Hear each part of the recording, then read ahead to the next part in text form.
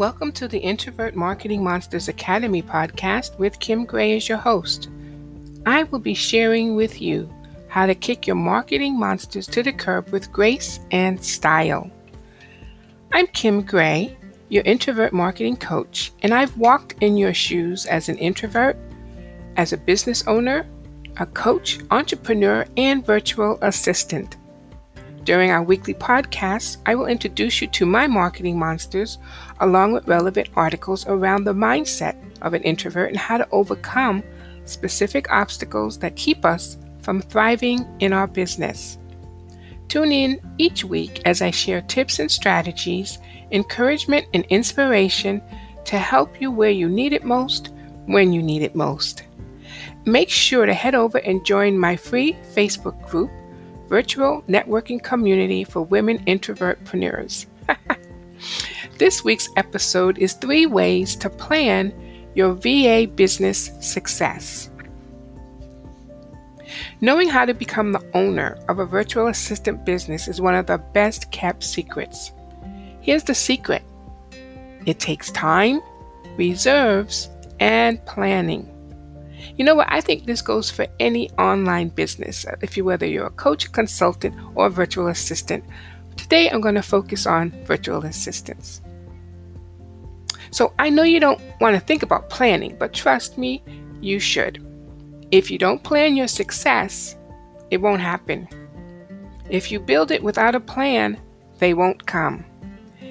And even if you happen upon an opportunity and take it, without a plan, you will constantly run from one client to another, frantic and desperate. A virtual business is like none other because you have to get people to overcome their fears of not being able to see you. Unless all your clients are local, you will have to build intentional relationships virtually. The virtual world is a new culture that has its own etiquette and rules. So create your own big picture right up front so that you begin thinking big. No one happens upon success. I don't care who you follow or who you listen to. It didn't happen overnight.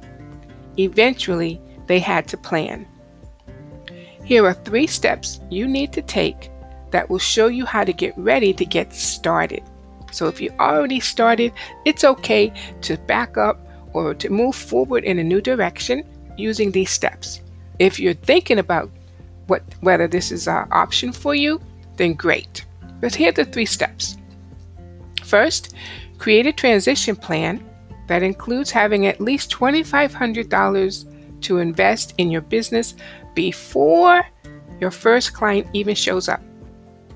Write down when you want to make the transition and create a calendar with milestones to chart your journey. What will you need to do within the next 30 days to reach your transition date?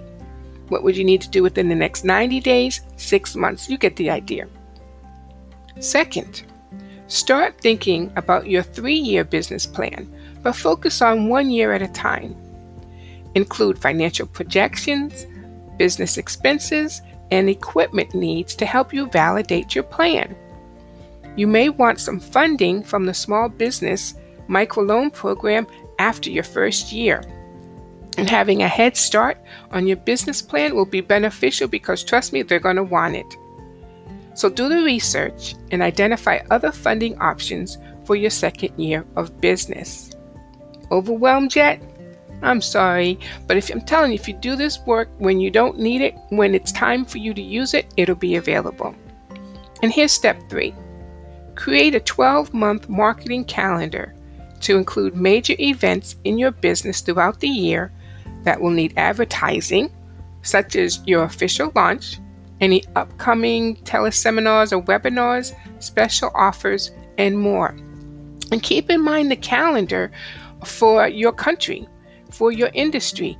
What are those big moments that they celebrate that you may want to make sure your business is participating in the celebration? Okay, so we thank you for tuning in. You were just listening to the Introvert Marketing Monsters Academy podcast. And if you enjoyed the show, Please leave a review here or join in the discussion in our Facebook group, Virtual Networking Community for Women Introvertpreneurs. You can also visit my blog at myfirstcoachingclient.com. Stay tuned for next week's episode and have a productive week. Remember to kick your marketing monsters to the curb with style and grace.